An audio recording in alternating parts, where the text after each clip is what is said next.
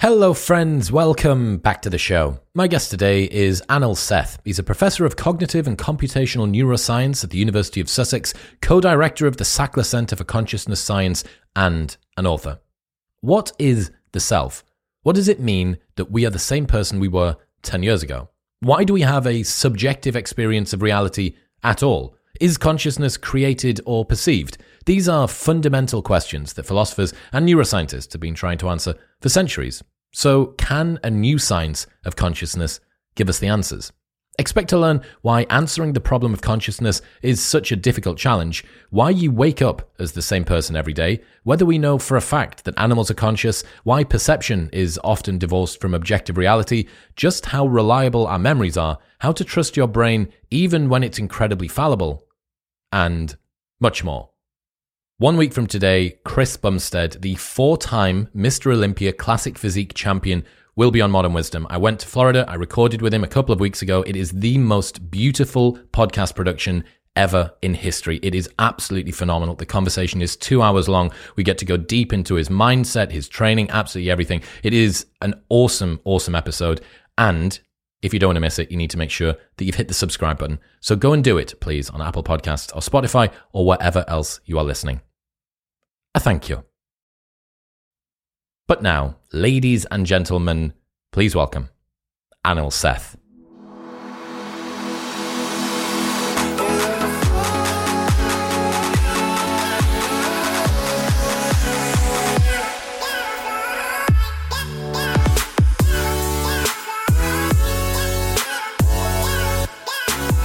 What is the real problem of consciousness? I think it's the approach to understanding consciousness that I'm taking, and I think a lot of my colleagues also are, whether they know it or not.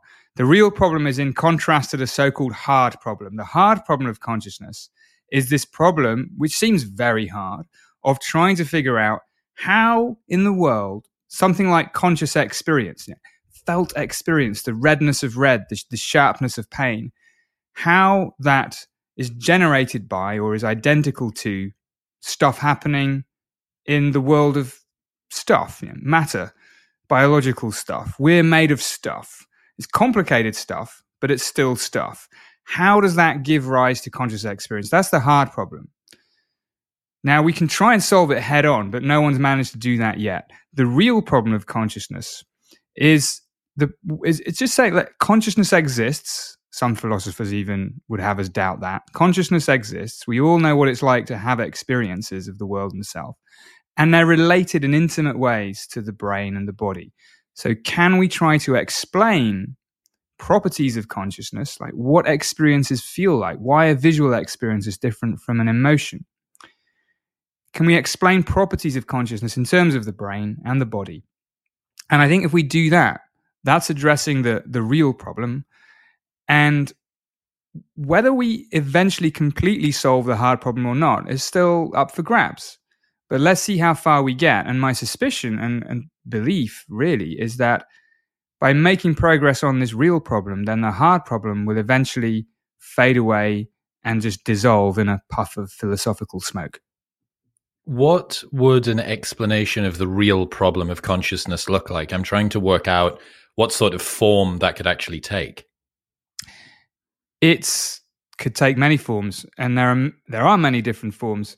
They all kind of move us away from what the neuroscience of consciousness started like, which was finding correlations between things happening in our experience and things happening in the brain. For example, a correlation could be your part of your brain, maybe your frontal cortex, lights up when you consciously see something, but doesn't when you don't. And that's a correlation. It's useful to know, but it's not the whole story. It's not. It doesn't give us a sense of satisfaction. And we all know intuitively and in other areas that correlations are not the same thing as explanations or causations. Like I think there's things like the historical price of cheese in Wisconsin correlates with the divorce rate in France. Which is fun fact, but it doesn't mean anything. Have you seen the correlation between, I think it's the number of movies that Nick Cage was in that particular year and the number of people who drown in their own swimming pool? Well, maybe there is a causal link there. I mean, that seems potentially throwing can't rule it themselves out in that case. into their own swimming pool to escape the new Nick Cage movie. Well, I mean, it seems unlikely, but you never know. But no, this is the point, that correlations, we can always find correlations. And the goal is to move from things that merely correlate to things that have explanatory and predictive value, so that we can say, okay, yeah, that makes sense why that kind of pattern of brain activity goes along with that kind of conscious experience. And to make that link, to go from it just does to, it makes sense that it does, we need theories. We need theories that try to explain why conscious experiences have the character that they do. And there are a number of theories on offer. The one I prefer and the one I work with mainly is the idea that the brain is a kind of prediction machine, and that different kinds of conscious experience are different kinds of brain-based prediction. And that gives a language for connecting these two different levels. Why is being ourselves and having a sense of self related to a discussion of consciousness? How did those two things get related? We know what it's like to have this phenomenological experience of being a self. We talk about it. The book is called Being You. Like it's. But what's that got to do with consciousness? Why is the self rooted in consciousness, and how do they relate? I think it's central. And I think this is actually one of the side benefits, or maybe it's even the main benefit of the real problem of consciousness approach, because even if we don't solve the whole mystery, it changes the way we think about the problem. And in science and philosophy, often when you change the way you think about the problem, you change the questions, that's also progress. And so when it comes to the self, we might think that the problem of consciousness is really the problem of how we experience the world around us. There's a world around us, it has objects in it, it has people in it, and we experience them as moving around, having different visual appearances and so on. But I think for many of us, there is a sense of mystery about what the self is. And we might take it for granted and just think, well, there's this essence of me. You might want to call it a soul or a spirit or something. There's this essence of me that is inside my skull, that is just there, and it's the thing that does the perceiving, and it's making the decisions about what my organism body does, and that's all there is to it. I mean, that's separate from the problem. I think it's the central part of the problem. Consciousness for each of us consists in experiences of the world, but also experiences of the self, of being the individual that we are. And if I think back and in talking to a lot of people, actually that's where the relevance of consciousness research often becomes most clear. So I think most of us at one point or another in our lives have wondered, who am I really? Why am I me and not someone else? Where was I before I was born? What will happen after I die? Am I the same person from one year to the next? These are very personal questions. And so when we take the self to be not the thing that does the perceiving, but an aspect of this flow of conscious experience that requires explanation itself, then I think we're making progress. Yeah, I think when we're talking about consciousness, for the non-neuroscientists amongst us, it's the most front and center part of it, right? Everybody understands what it's like to have a felt sense of existing. They know what it's like. They go through these things. And they know what it's like. Sorry, yeah. I mean, they know what it's like almost to the extent that you don't even think about it, because your self is kind of always there. Your conscious perceptions of the world change as you move around, and you might have different emotions, of course, and your experience of self does change. But it's with you because it is you. So that might make it easy to overlook when you think about the problem. What is the self? Is it a perception that we have of the thing that inhabits all of the different experiences we go through? Like, what does it mean to say that we are the same person now as we were 20 years ago? That's a very complicated question, because I think it makes sense in some ways, but not in other ways. And the reason for that is that what it is to be a self is not one thing, and the self is not a thing. It's a process. It's an unfolding process that encompasses different kinds of perceptual experience. One way to think of the nature of the self for an adult human being is to break it down into different levels. So at the lowest level, as you said a minute ago, there's this basic, almost unquestionable experience of just being a living organism, of merely existing. On top of that, we have emotions and moods. These are key parts of what it is to be a self. Now, an emotion is not a perception of something out there in the world. It feels within. It feels part of me, part of us. And then there's an experience of the body as an object. Again, very easy to take for granted. But when you think about it, we experience our bodies as separate from the rest of the world. And there are many conditions where this isn't the case. People with phantom limbs, people with other kinds of conditions where their brains create other experiences about what is or what is not the body. And then built on top of that, you have experiences of perceiving the world from a first-person perspective. That's part of the self. Experiences of agency and what we would call free will, which is not what most people think it is, but it's still part of the self in terms of the experience of free will. And only then do you get to the level of personal identity, the level of the self where you'd associate a name, a set of memories of the past and plans for the future, and a social network, a social influence on who we are. So there are all these different dimensions of selfhood that are bound together for most of us, most of the time, in a seamless whole. But we know from lab experiments, from neurology, from psychiatry, that they can and do come apart. So the self is complex. It doesn't have to be the way it is. And when we ask, am I the same person I was 20 years ago or will be in 20 years' time? In some ways, yes, some of these aspects of self might be quite similar, but others may well change. And we won't notice the change necessarily, unless we have a sudden illness or something like that, then we'll notice because it's very abrupt. But most of the time, the self changes slowly and smoothly and continuously. And so we are the same person, but what that person is itself changing. Yeah, there's a sort of strange ship of Theseus thing going on. I think every cell in your body has changed. Is it 7 years? Something like that. I remember hearing it was a piece of breakup advice for girls that said, no matter how bad it hurts, don't worry, because in 7 years' time, there won't even be a cell left in your body that was around when you were in a relationship with your ex, which I always thought was kind of a funny way of thinking about it. But even with that, right? So that there is a person that is you, and there are cells that made up you, but you are more than just the cells, because the cells can be replaced, and yet your sense of self continues. That's exactly right. And I think it's kind of strange to locate the self in a particular cell or collection of cells, but it's equally strange to not do that, right? Because then what is going on? What the fuck is it? Then where is it? It's in the organization, in the process. And this happens in other things as well, right? I mean, you have maybe a weather system and all the different molecules of water probably change over time as well.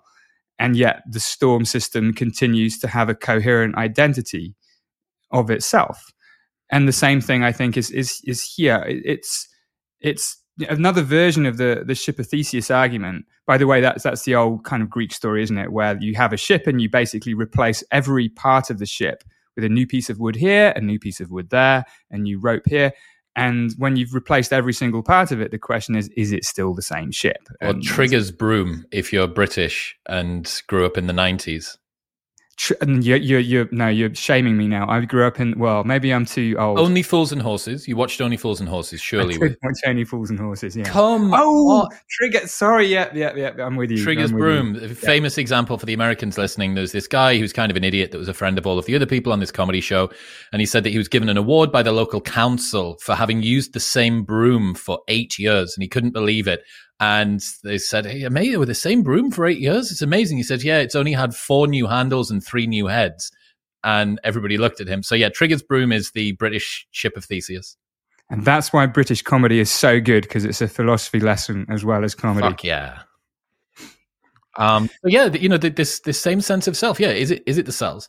Is it the fact that you can just replace this? Is it the organization of the cells? But even if it is, does that mean that if I was able to recreate that organization elsewhere, that other me would be me? Well, no. Is it okay? So is it the fact that I, as me, inhabited this particular location, these particular coordinates, and had these particular experiences that I related to with all of my other experiences contiguously over time. Well, maybe, but what about if you're unconscious? What about if you go into general anesthetic? Or what about when you're asleep? Right. So there are all kinds of weird thought experiments one can play about the self, and things that one can do in practice, like anesthesia. You know, on the first one, if you recreate all the parts somewhere else, then what happens? There's a very famous philosophical thought experiment, which I do talk about a bit in the book, called the teletransportation thought experiment. And this is the idea that a future or maybe even present Elon Musk in his next business venture develops this teletransportation system where you go in, it scans you at whatever level of detail you think is relevant. You know, maybe the neurons, maybe every single molecule, maybe every single atom or quark. And it recreates a materially identical version of you somewhere else, let's say on Mars. And the question is, okay, so this happens. What happens to you subjectively? I mean, you're in, let's say, I don't know where it is, London. You get in the device, and then you are rebuilt in Mars. But at the same time that you're rebuilt in Mars, you are destroyed in London. Like a whole bunch of lasers come and evaporate you, because we don't want an continual explosion of people. It has to work that way. So you, going into this transportation system, should probably just experience yourself. One instant you're in London, the next instant you're in Mars or on Mars. And then one day there's a mistake. The system goes wrong, and the automatic lasers which would have evaporated the London you don't work, and you're still there in London. And a technician comes in holding a gun and says, I'm sorry, we've got to do it the old style way, but the lasers didn't work. And then suddenly you have this, but hold on a minute, I'm still here. So what is going on? The temptation is to think you're either in London or on Mars. But really, you're probably in both places. And this highlights another assumption that we might make, which is another pop culture reference like Highlander, that there can be only one. The idea of the self that is indivisible and unique. And I think this is probably wrong. If you do have exactly the same material thing down to whatever level of organization, then you're going to have the same conscious experiences. So in this case, initially, there would be exactly two of you, one on Mars, one in London. But let's assume they didn't pull the trigger and you leave the system and you go wandering around. Of course, from that moment on, what it is to be each one of you changes, and you start to become different people. Probably much like identical twins start off very much alike, and then even though they're surprisingly similar over the lifetime, they still diverge because they've had different experiences. Their brains change, their selves change. Well, I don't think that, even interestingly in that thought experiment, no one would think that the version of them that was scanned and the version of them that appeared in Mars, even if they managed to delete the old one and create the new one at the same time, I don't think anybody listening would expect for their felt sense to now be on Mars. I don't think that anybody would believe that their experience would be one contiguous stream and then they would appear in Mars. I think it would be, because then if that happened and they didn't cut it, you would be split. What would happen? You would be experiencing two lives at once, like two eyeballs facing in opposite directions? I don't think that that's true either. I don't know. That would be a question you'd have to... There's a branch of philosophy called experimental philosophy, where instead of making assumptions about what people would think in these cases, you tell them and then you ask them. So what do you think would happen? I don't know. I mean, I think that if you describe it sort of properly, then I think it wouldn't be... It's a bit like the other example that you use when you go to sleep or go under anesthesia. When you go under anesthesia, you lose consciousness entirely and you're moved from one room to another. You usually wake up in a recovery room, which is different from where the anesthetic was administered. And most people expect to be the same person on the other side of that, right? And they're not going from London to Mars, but they're going from one part of the hospital to another. Yeah. So what's the difference in that situation? Yeah. Why aren't you waking up as a different person? Why, when you wake up in the morning, do you expect to behave the same way as you did previously? Yeah, because I think the brain has a very strong prior expectation that we are the same person. And part of that is justified because not all of the molecules change overnight, and a lot of the the processes that shape our conscious experience maintain an integrity, maintain an identity, like the storm system maintains its identity over time as well. But we're not exactly the same people before or after sleep or before or after anesthesia.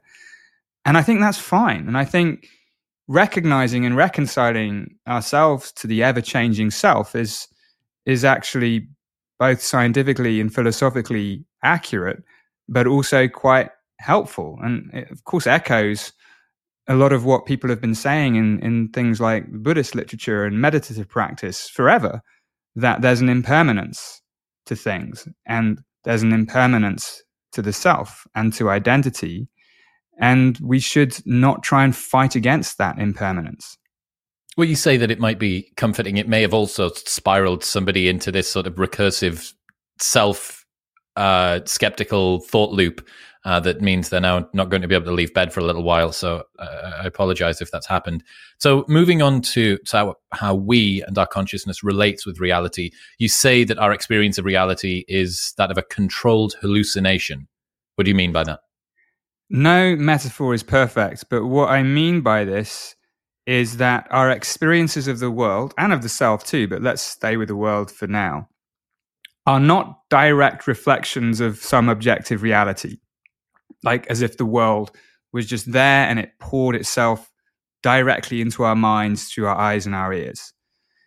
It might seem like that. We open our eyes in the morning or after anesthesia, and it just seems as though the world is there, and it has all these properties like color and shape and size and sound. And our brains don't seem to have much to do with it, but our brains have everything to do with it.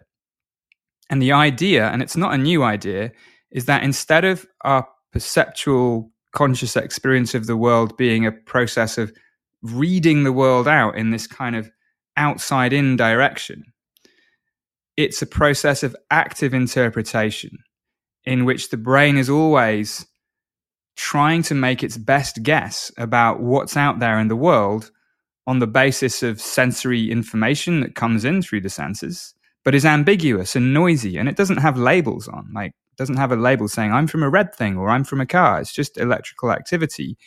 And the brain has to make sense of it. And the idea is that it does so by basically having an internal model of the most likely causes of the sensory signals that it gets. And what we experience is not a readout of the sensory signal, but the brain's predictions about what causes those signals. And this is a pretty big flip in how we relate to our experiences, because even though it seems they come from the outside in, they're actually, I think, coming from the inside out. And the sensory signals are there to keep our brain's predictions, our brain's best guesses, tied to reality in ways that are useful for our behavior as a complex organism. That's where the metaphor of controlled hallucination comes from. Hallucination because experiences are internally generated. And when we think about hallucinations in everyday language, we typically think about something that's generated internally rather than something that's registering the outside world. But critically, the control is just as important. In normal, everyday perception, our perceptual experiences don't just wander off into whatever they might be. They're very carefully regulated, controlled by the world and the body. And that's why perception, of course, works. That's why evolution has developed it that way so that it's useful for us. Yeah, talk to me about how an evolutionary or a sort of an ancestrally adaptive lens plays a role here. Why is it that we would have evolved this particular type of ability? Why is it that we would be making these predictions? What advantage does it give us, and how does that work? I think it makes things a lot easier for complex organisms. It has to, maybe especially so for complex creatures like us. If there were a one-to-one correspondence between some sort of sensory information and something in the world and what we should do about it, then we might not need any complex business of making predictions inside our brains. But things aren't like that. And way back in philosophy, Immanuel Kant pointed out or made the argument that we can never perceive the world as it really is. We only perceive an interpretation, a transformation of it through a sensory veil. And sensory information that we get is not reliable. It's noisy, it's uncertain, it might come from different things. It changes according to the context, according to the environment, according to lighting conditions. And so to get a reliable indication of what's going on in the world, it's not enough simply just to funnel sensory information into the brain. It has to be interpreted. And mathematically, there's a way in which one might do this like optimally, completely perfectly. But this turns out to not really be possible for things to do in practice. So this whole process by which the brain makes a prediction of what's out there and then uses sensory information to update these predictions, that turns out to be a very, very good approximation for how any kind of system would solve this problem of figuring out what's there under conditions of uncertainty. Why not just absorb what's there? I don't know if I'm being thick here, but why not just observe it the way that it is? Why do this other thing? Well, take color, for example. Take our experiences of color. Now, when we experience color, this is a useful thing for brains to provide our experience with, right? Because colors allow us to keep track of surfaces. When lighting conditions change, they highlight things we might miss, like the color of a ripe fruit in a tree. Very, very useful.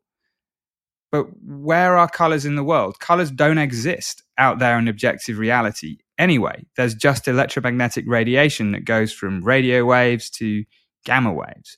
And our eyes are only sensitive to 3 wavelengths of that radiation. And out of those 3 wavelengths, we experience millions of colors. So when we experience color, we're experiencing simultaneously less than what's there because it's just 3 wavelengths out of a long, vast spectrum, and more than because we experience millions of colors, not just 3. So in this case, it wouldn't really be very useful for us to experience what's really there, because what would that mean? Would it mean that we experienced a continuous kind of set of wavelengths from kilometer long to whatever X-ray, however long those are? It's not even clear what that would mean to experience that. And yet we don't even experience a small subset of that. The brain creates something out of the sensory environment that is very useful for us. But you can put it even more simply, like what's really out there? Is it objects, or is it atoms, or is it quantum foam or something? Nobody really knows what's out there anyway.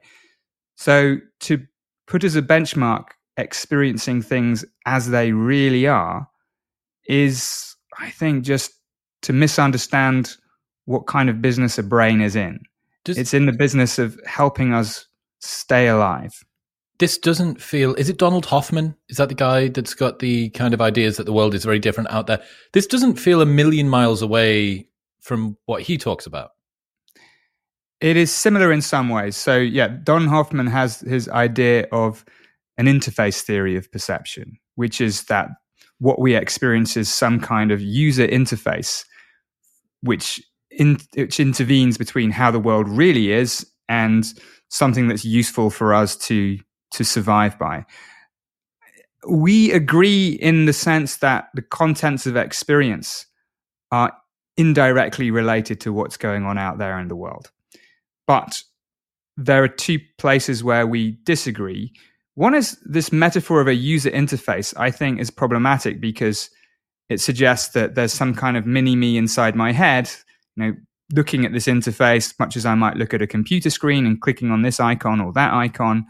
Whereas back to the self, I think the self is part of the interface. There is no me that's separate from the flow of experience. And I think things that smuggle back in this inner homunculus is not the way to go. And then we also disagree, and this is something that I've talked to him a few times about. He then also makes a whole bunch of claims about the real nature of what's out there in terms of little conscious agents everywhere. And I've not yet been persuaded by his ideas on that. I might be in the future, but I haven't been yet. And you don't have to go that far. You can still just try to understand the nature of perception as solving this indirectness between how things are in the world and what's the best way for the brain to make sense of things in order to survive. I remember reading an explanation for an adaptive justification for consciousness, and included in that was the fact that as complex social beings who have to manage our own interpretation, our own status, who have to be able to model that of other people and how that other person is interacting with that other person, and so on and so on and so on and so on.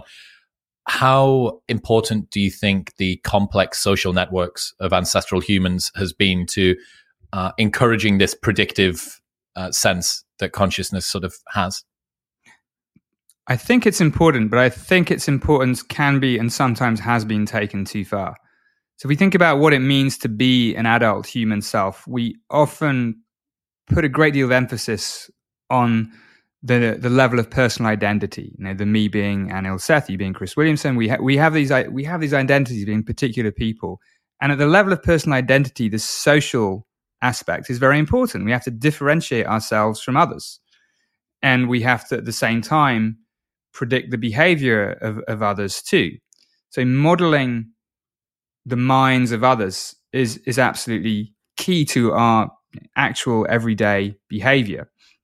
And it may even be key to some aspects of what it means to be a self. So it could be, as some people have argued, one of my mentors, Chris Frith, has made this case that the reason we know about our own mental states, like, you know, when I have an experience, I don't just have it. I know that I have it. I can talk about it. The reason I have this insight into my own mental states is because my brain first evolved the ability to predict others' mental states. And it's that kind of theory of mind that then wrapped itself back into within the organism and gave each individual a more elaborated sense of self. I think that might be the case, but I think you can go too far and say, as some do as well, that that's necessary for any kind of consciousness, that's why we have conscious experiences, and that's why we have selves. For me, I actually go right the other way. And I say the origin of the predictive brain, the reason we have predictive brains is fundamentally because of the brain's need to control and regulate the body. And if you think about what brains are generally for, not only in humans, but in other animals as well, the primary duty of any brain is to keep itself and the body alive. And the best way to regulate the body is to be able to predict what's going to happen to it. Prediction, as any control engineer will tell you, when you can have a predictive model of a system, you can much better control it because you can stop it going wrong before it even starts to go wrong. Like if you had a central heating system or an air conditioning system that predicted the change in the outside weather, you could keep the temperature of your house much more stable rather than just reacting to changes as they happen. So for me, that is the fundamental reason why brains evolved this ability to make predictions about sensory signals. And everything else gets built on that. Our ability then to predict what the body is like, to make perceptual predictions about what's out there in the world. I think it's plausible all this machinery rests on this fundamental imperative to stay alive. Eventually, social predictions become important as well. But if you want to figure out what's fundamental, I don't think we look there. That's very interesting. It's very interesting to think that it's not necessarily what's important. What you've done a ton of experiments that kind of show how the predictive as opposed to the perceptual side of the brain can cause people to erroneously predict, I guess. Could you explain some of your favorite examples of that? So this is one of the fun things about this kind of job, is that the experiments can be quite illuminating, but also entertaining. And this idea that what we perceive is a kind of controlled hallucination begs the question, if we change things, can we change people's experiences in ways that would be aligned with this idea? We've done this in a few different ways. So in one experiment, we wanted to simulate what it would be like when people's brains had overly strong perceptual predictions. So the controlled hallucinations become a little less controlled, more little hallucination. And sorry, let me say that again, because I'm more little. So we wanted to try and understand what would happen if people's brains had overly strong perceptual predictions. So a little more hallucination, a little less control in the controlled hallucination. And we did this by using a neural network, the sort of thing that's pretty old hat now, given the developments in AI, but a powerful neural network that's able to classify what objects appear in different images. And we ran it backwards using an algorithm that was adapted from what Google called Deep Dream. We ran it backwards. So basically, it just takes a category of object like dog, and it projects that back through the image to simulate kind of hallucination of dog. And we did this with a 360-degree panoramic video of Sussex University. And then we gave people headsets, virtual reality headsets to wear, and replayed the video so they could look around in all directions and see what was going on. And the result is kind of striking. It's a really immersive experience. And it's a model not of what people do or how they behave, but it's a model of a different kind of conscious experience. And the initial experiment was just a proof of concept. It wasn't really like any specific experience. People said it was a bit like psychedelics, but I don't think it was. And now what we're doing is making it much more specific. So we're taking this proof of principle and we're developing it so that we can model different kinds of visual hallucination. So people that have Parkinson's disease have hallucinations of a specific kind. People who have visual loss have hallucinations of another specific kind. And we can now begin to understand these differences in terms of different ways the predictive brain can go wrong. And by doing this, we can understand much more about how the predictive brain works in the normal case. Again, there's a lesson from engineering here that if you want to understand how a system works, you kind of look at how it breaks in various ways, and that gives you a clue about what's going on in the normal case, which you might otherwise miss things that you would take for granted. So that's kind of a cool, I'm enjoying this experiment because it involves just modeling weird kinds of experiences and then going out and testing whether they accurately reflect what people in the world with these different kinds of hallucinations really experience. We've also seen other sorts of experiments where people have had their, is it corpus callosum severed, and then you can do all manner of strange things with different hands, right hand being related to the left hemisphere and left hand being related to the right hemisphere. And you can do things where you show images to different sides and people have to put their hand into bags and select certain things out. How much is that related to this discussion of consciousness, and how much is that just, I guess, an artifact of the fact that we've got this crisscross brain-body connection? I think it's very related, and it's still an absolutely fascinating area. There was most of this work was done quite a while ago, because back in the 50s, 60s, 70s, when people had really severe epilepsy, there weren't that many options to treat it. And one of the options, quite a radical option, was this kind of surgery. It's called a callosotomy, and it is basically cutting this big bundle of connections that connect the two brain hemispheres. It sounds incredibly brutal, but the surprising thing is that if you do it, it seems to have surprisingly little effect. People are pretty much the same. And you can only find differences in these quite weird situations where you show different information to the different hemispheres. And then all of a sudden, it seems like something strange is going on. And it's very relevant to consciousness because it immediately raises the prospect that, are there now two conscious selves sharing a single brain? That's kind of weird. And it's still a little bit unresolved. And these days, one of the side effects of better medical treatments for epilepsy is that these operations aren't done so much.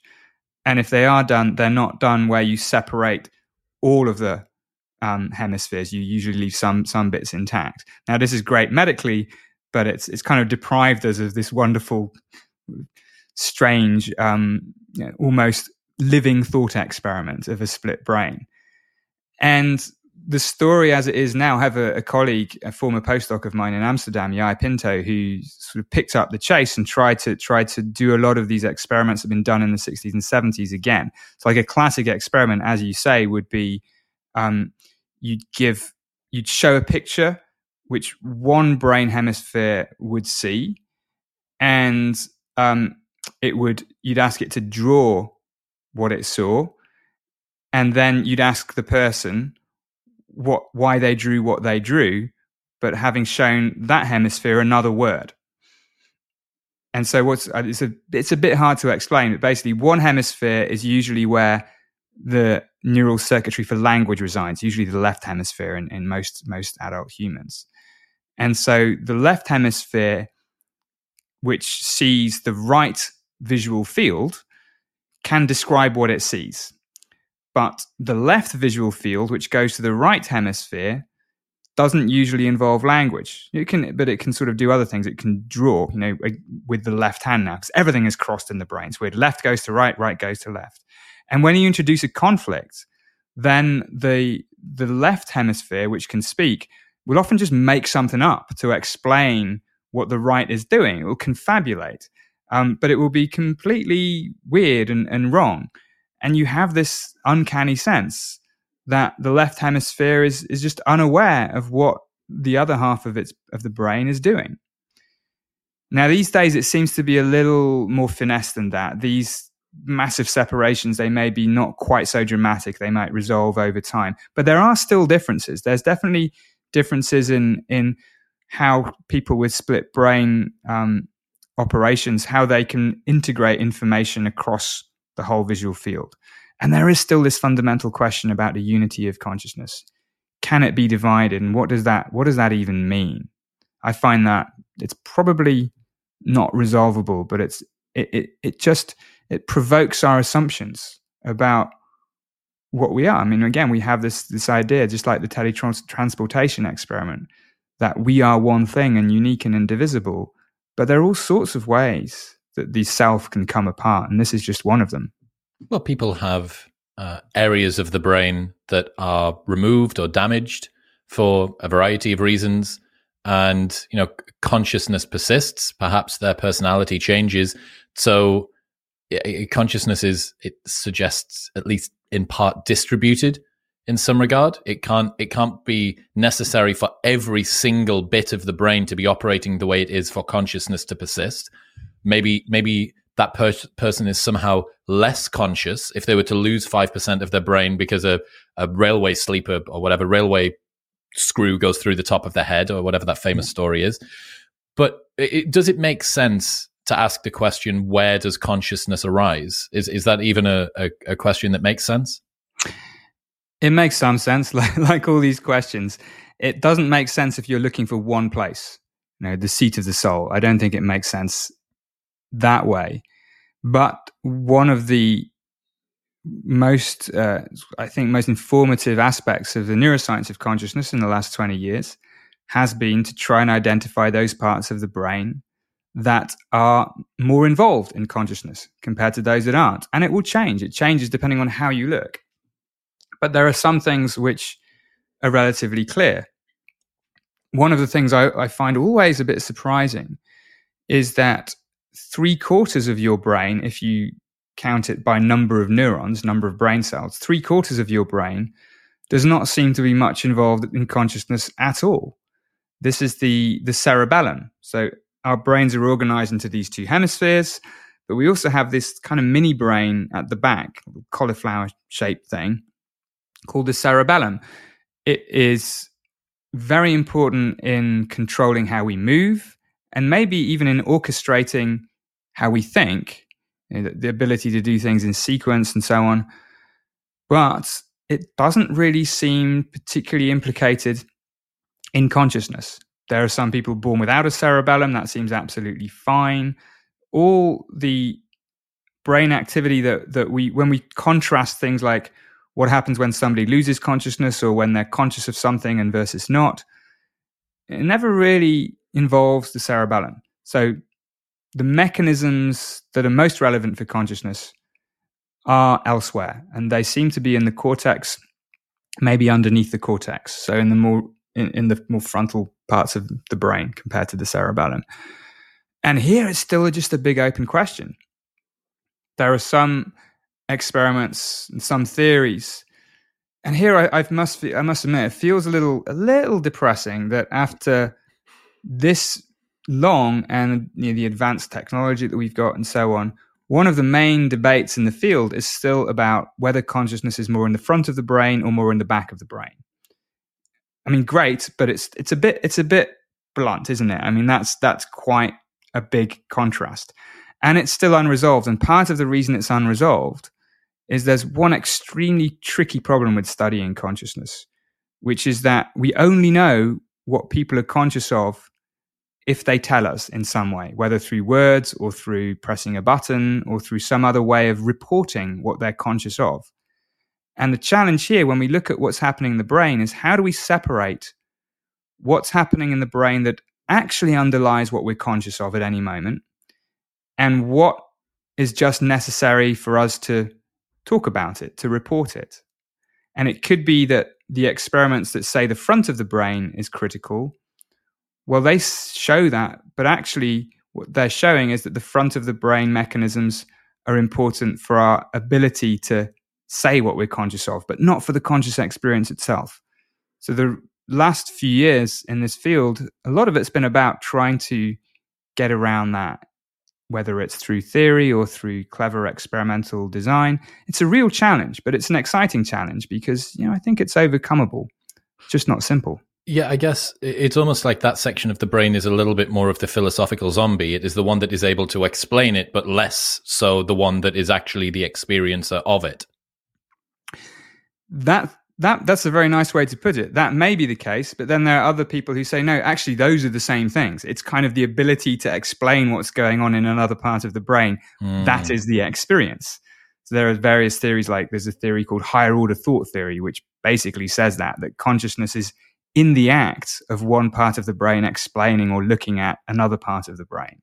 But then other theories would be the other way around.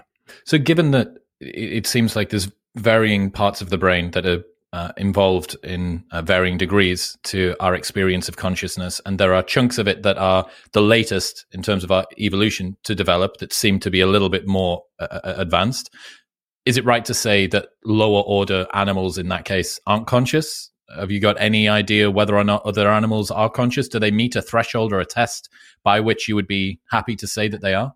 It's so interesting you mentioned test, and one of the active projects I'm involved in right now is, what do we even mean by a test for consciousness, and what would we want from one, and how might we develop it? Because it's not just in non-human animals, it's also in brain damaged people, it's in newborn infants, and it's of course in new technologies like AI, and also neural organoids, which are collections of brain cells grown in the lab. So there's lots of areas where we might want to test for consciousness because, well, firstly, for moral and ethical reasons. As soon as something is conscious, it has some sort of moral status, some ethical status.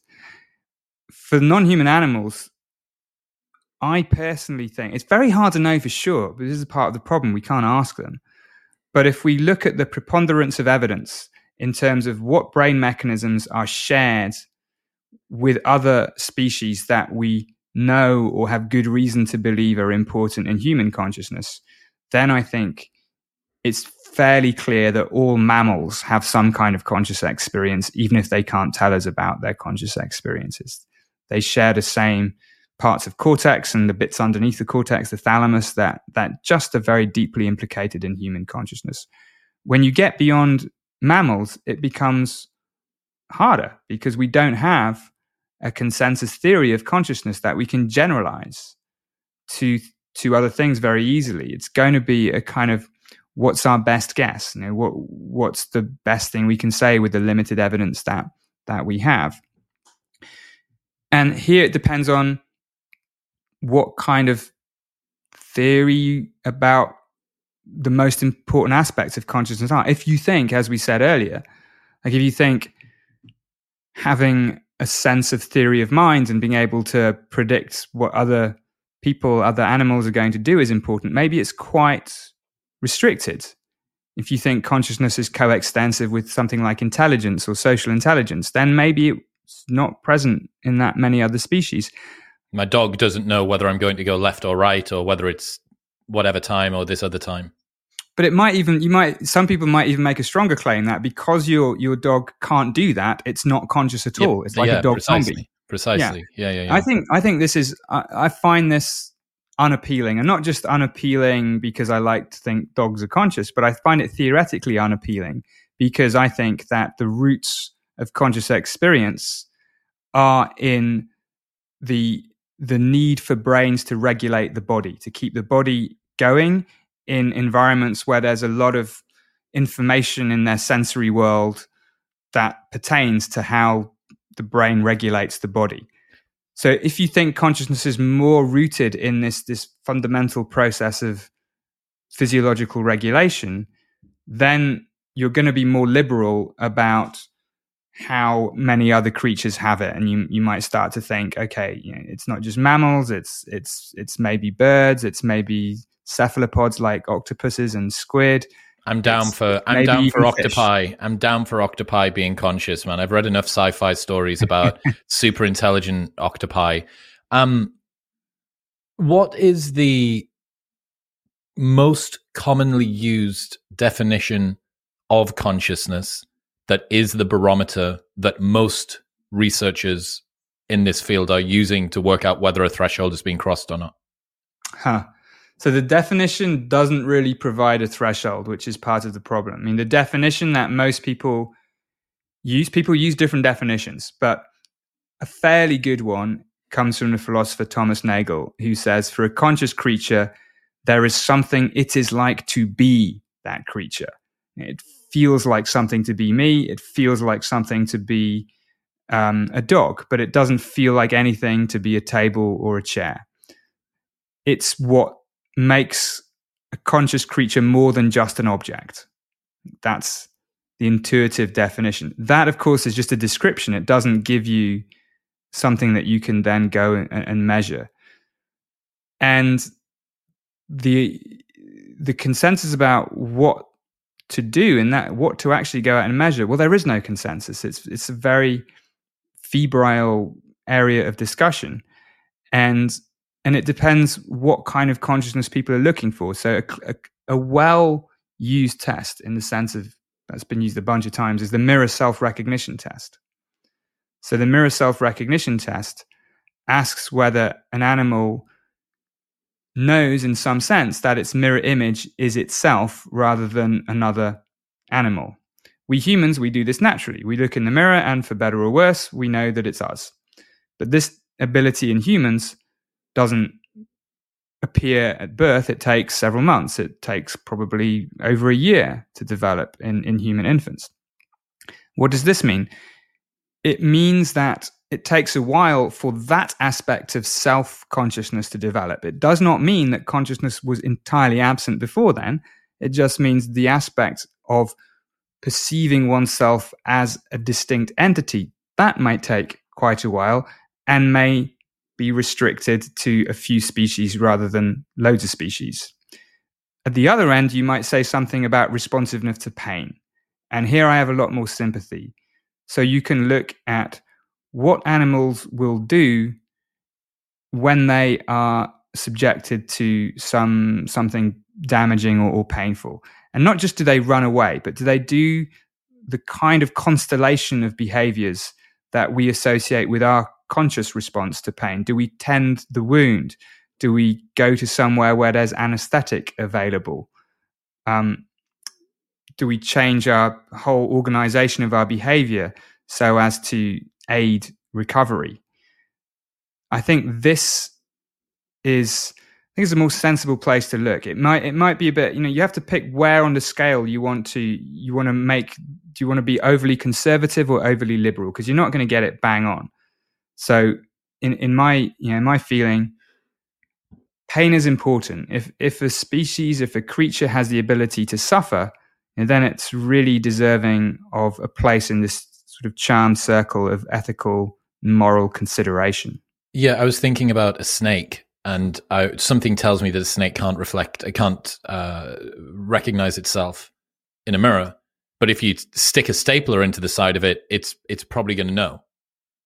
It's going to know for sure. Yeah. I don't know. I mean, I have actually no idea whether anyone's done the mirror self-recognition test on a snake. I mean, this is also part of the problem. These experiments are quite hard to do, and we've only studied a handful of species with any sophistication. Not that hard to do at all. Get a snake, get a mirror, stick it on the floor. You know what I mean? Like, well, you say not hard to do, but you have to do it several times. And also, there's many reasons why animals fail this test. Like,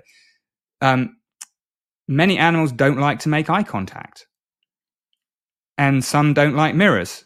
So they're just going to fail this test for other reasons. So even then, you don't know how to interpret the results. I was thinking, as you were explaining the mirror self-recognition test, I was thinking about bats or voles that have got particularly poor eyesight, basically no eyesight. Or what about an animal who's had both of its eyes damaged? Yeah. If it's never able to detect itself, does that mean that it's no longer conscious? Again, yeah, probably not, right? I mean, that was Thomas Nagel's point in his paper where the definition of consciousness came from that we've been talking about. His paper was, what is it like to be a bat? And it's a very interesting thought experiment because bats, of course, have echolocation. We don't have anything like echolocation.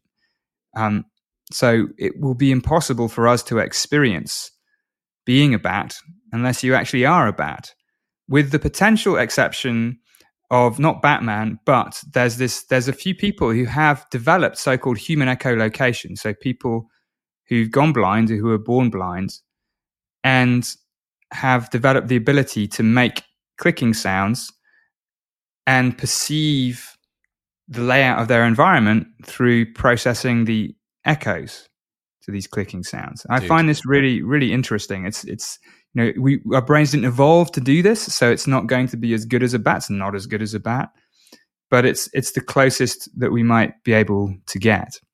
The weirdest first date that I ever went on was at, I think it's called Café Noir in London. Have you heard of this? Is this where they serve food in total darkness? Correct. And it's blind. It's only blind servers. Now, I think that rather than using echolocation, the servers have just memorized the room's layout incredibly well. But, my bedroom, I tried to go to the bathroom last night without turning the light on so it wouldn't ruin my sleep. And I crashed into something. I've been in that room, hundreds of times. So there is some part of their spatial awareness, their proprioception, which has been tuned up for them to be able to carry plates through a room with tons of people in, all talking, and not drop it on the wrong person, remember where they're going, find the person of where they're going, etc., etc.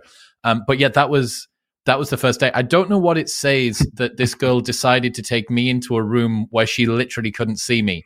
I'm not really too sure what that says about our first date, but it was really fun, actually. And I remember thinking at the time, there's something going on here. There is something that has happened to allow these people to compensate for...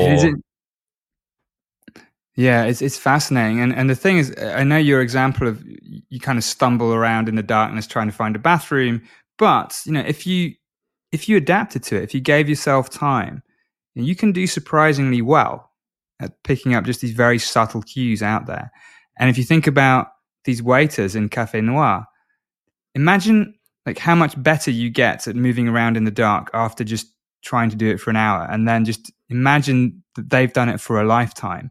Maybe it's not so surprising that they're really good.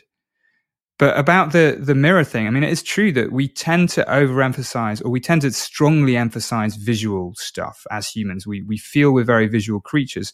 And again, that bias may lead us astray when thinking about other animals. The mirror self-recognition test seems to be a visual test, but there are some researchers looking, for instance, didn't even go to bats, you go to dogs. Dogs, they have vision, of course, but for dogs, smell, olfaction is so much more important. So there are people trying to develop an olfactory mirror test for a dog. And don't ask me quite how it works. I have no idea exactly what they do, but I like the point that if you have to try and understand the ecological niche, or as the there's a German philosopher, psychologist called Jakob von Uexküll. He came up with this concept of the Umwelt, the kind of lived world of another animal. So if you're a bat, your world is suffused by echolocatory signals. So you kind of would have a sense of where things are that wouldn't be visual, but it would be like having radar or something like that. And then bees have another Umwelt entirely where the light reflected from in the UV or infrared becomes very prominent. And I think this is there's a wonderful book by Ed Yong called An Immense World, which really highlights that it seems as though we're sharing the same world, but if you have a human, a mouse, a bat, an elephant, all in the same space, and assume they're all conscious, and ask, well, if they are conscious, what would their experiences be like? Their experiences are so different. Well, I suppose what's interesting about that example of having a number of different animals within the same environment, and then let's say that it's a maze, or they just need to go about and do their normal thing. They need to maybe find some food and some water and do the rest of it. From the outside, you can observe behavior which looks like it could be coming from the same place, right? Because the net outcome of their behavior is the same. It may do it in different ways, but the net outcome is that they eventually find some food and they find some water and they go in shade when it's hot and they go into sunlight when it's cold and blah, blah, blah. But internally, how each of those animals arrives at the thing that it's doing to track down the food, the human may heavily rely on its visual field. The dog may heavily rely on its olfactory senses. The mouse may use, if it was a bee, the bee would have ultraviolet. It can see ultraviolet light.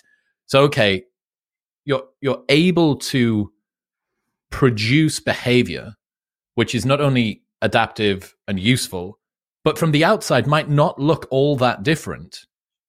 And yet the route at which each animal got to it is completely different.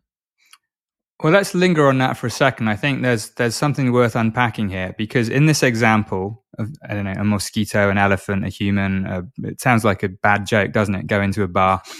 And they're all in the same bar.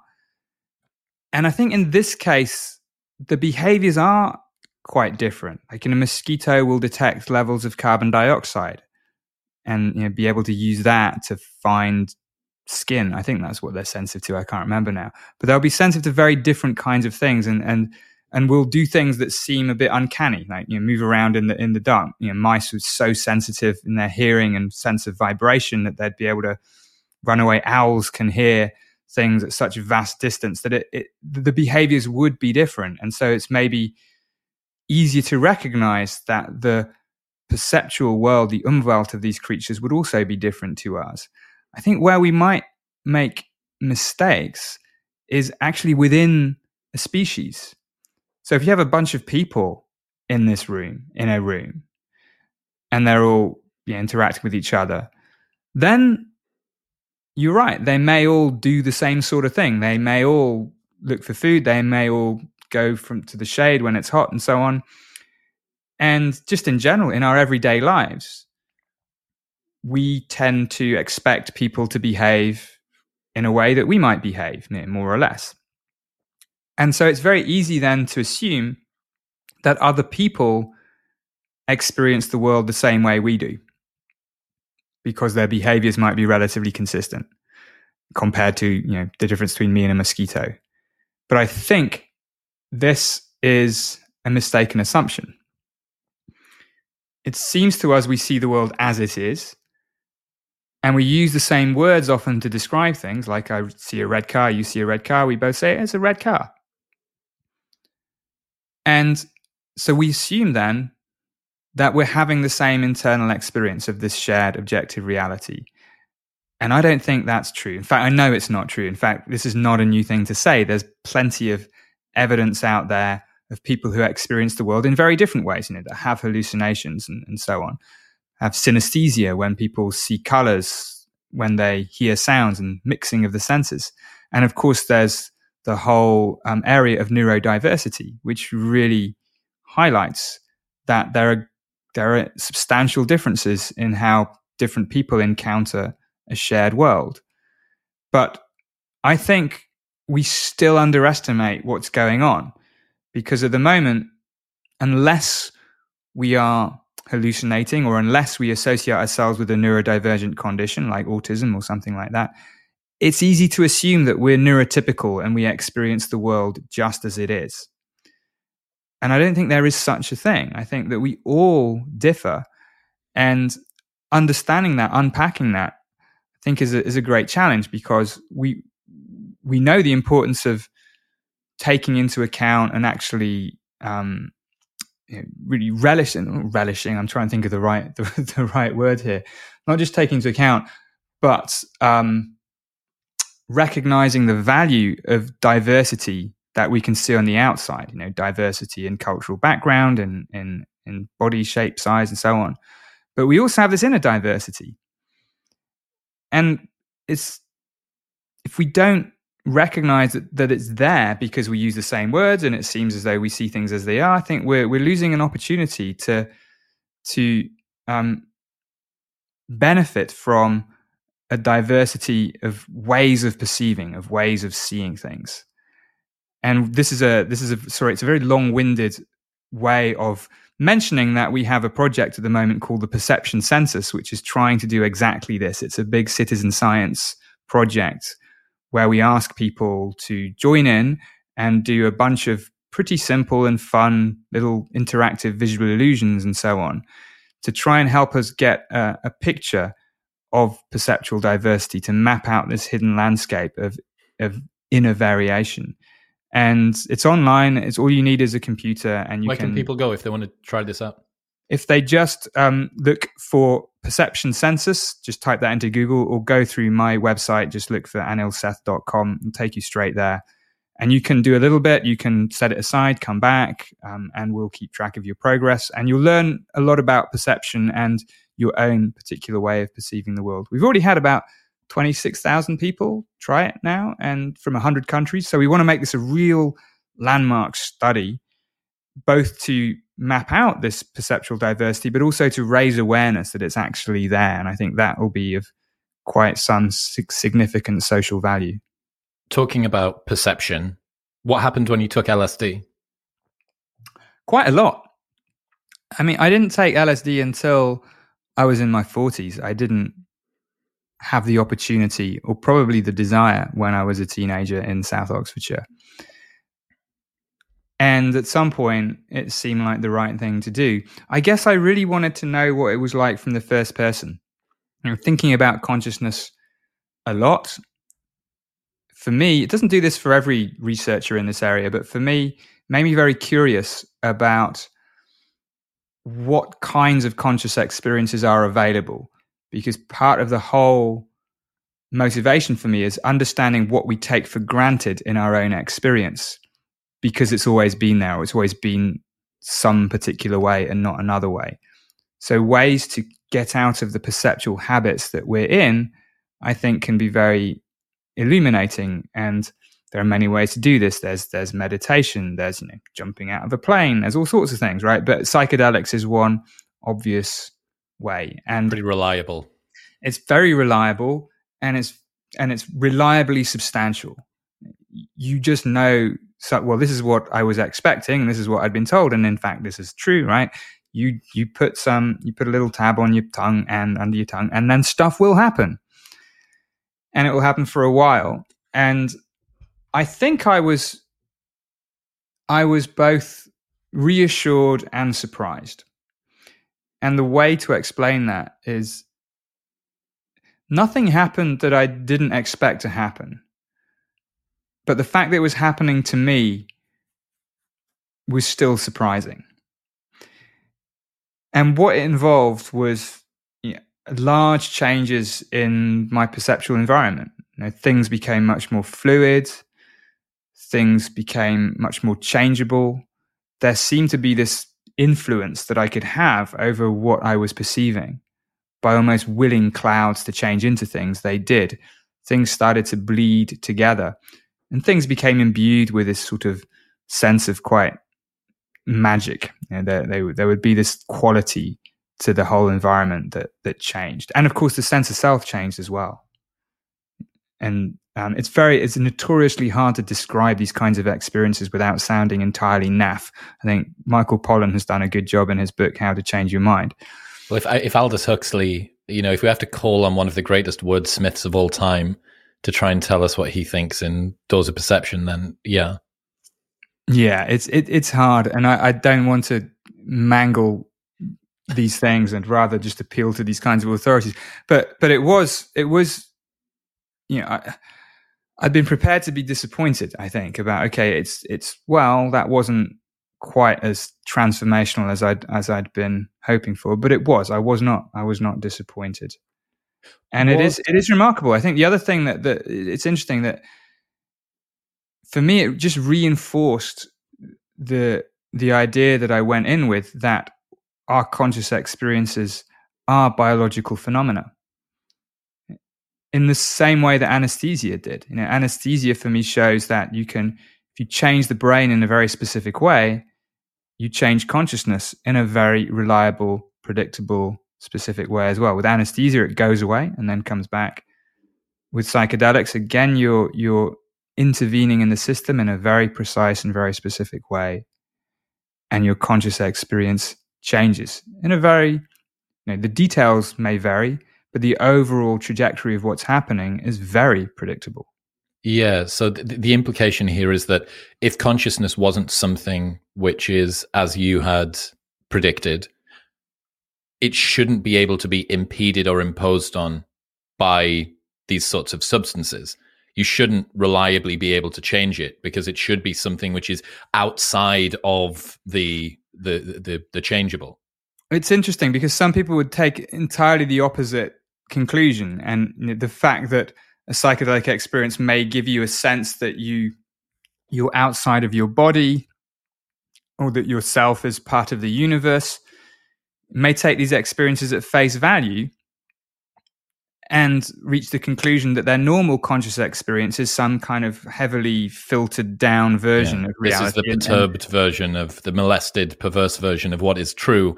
It always happens to be that what is true involves psychedelics. It's never what is true is your mind when you're sat on the toilet. Like it's never that state. It's always a state of sort of psychedelic bliss. Yeah, and that's one way you can go, and you can say, now I've seen things as they really are. The blinkers are off. The filters have been removed. That for me is not an appealing way to think about it. It is for me. You change your brain, you change your experience. It's exactly what you'd expect to happen if our conscious experiences were embodied biological phenomena.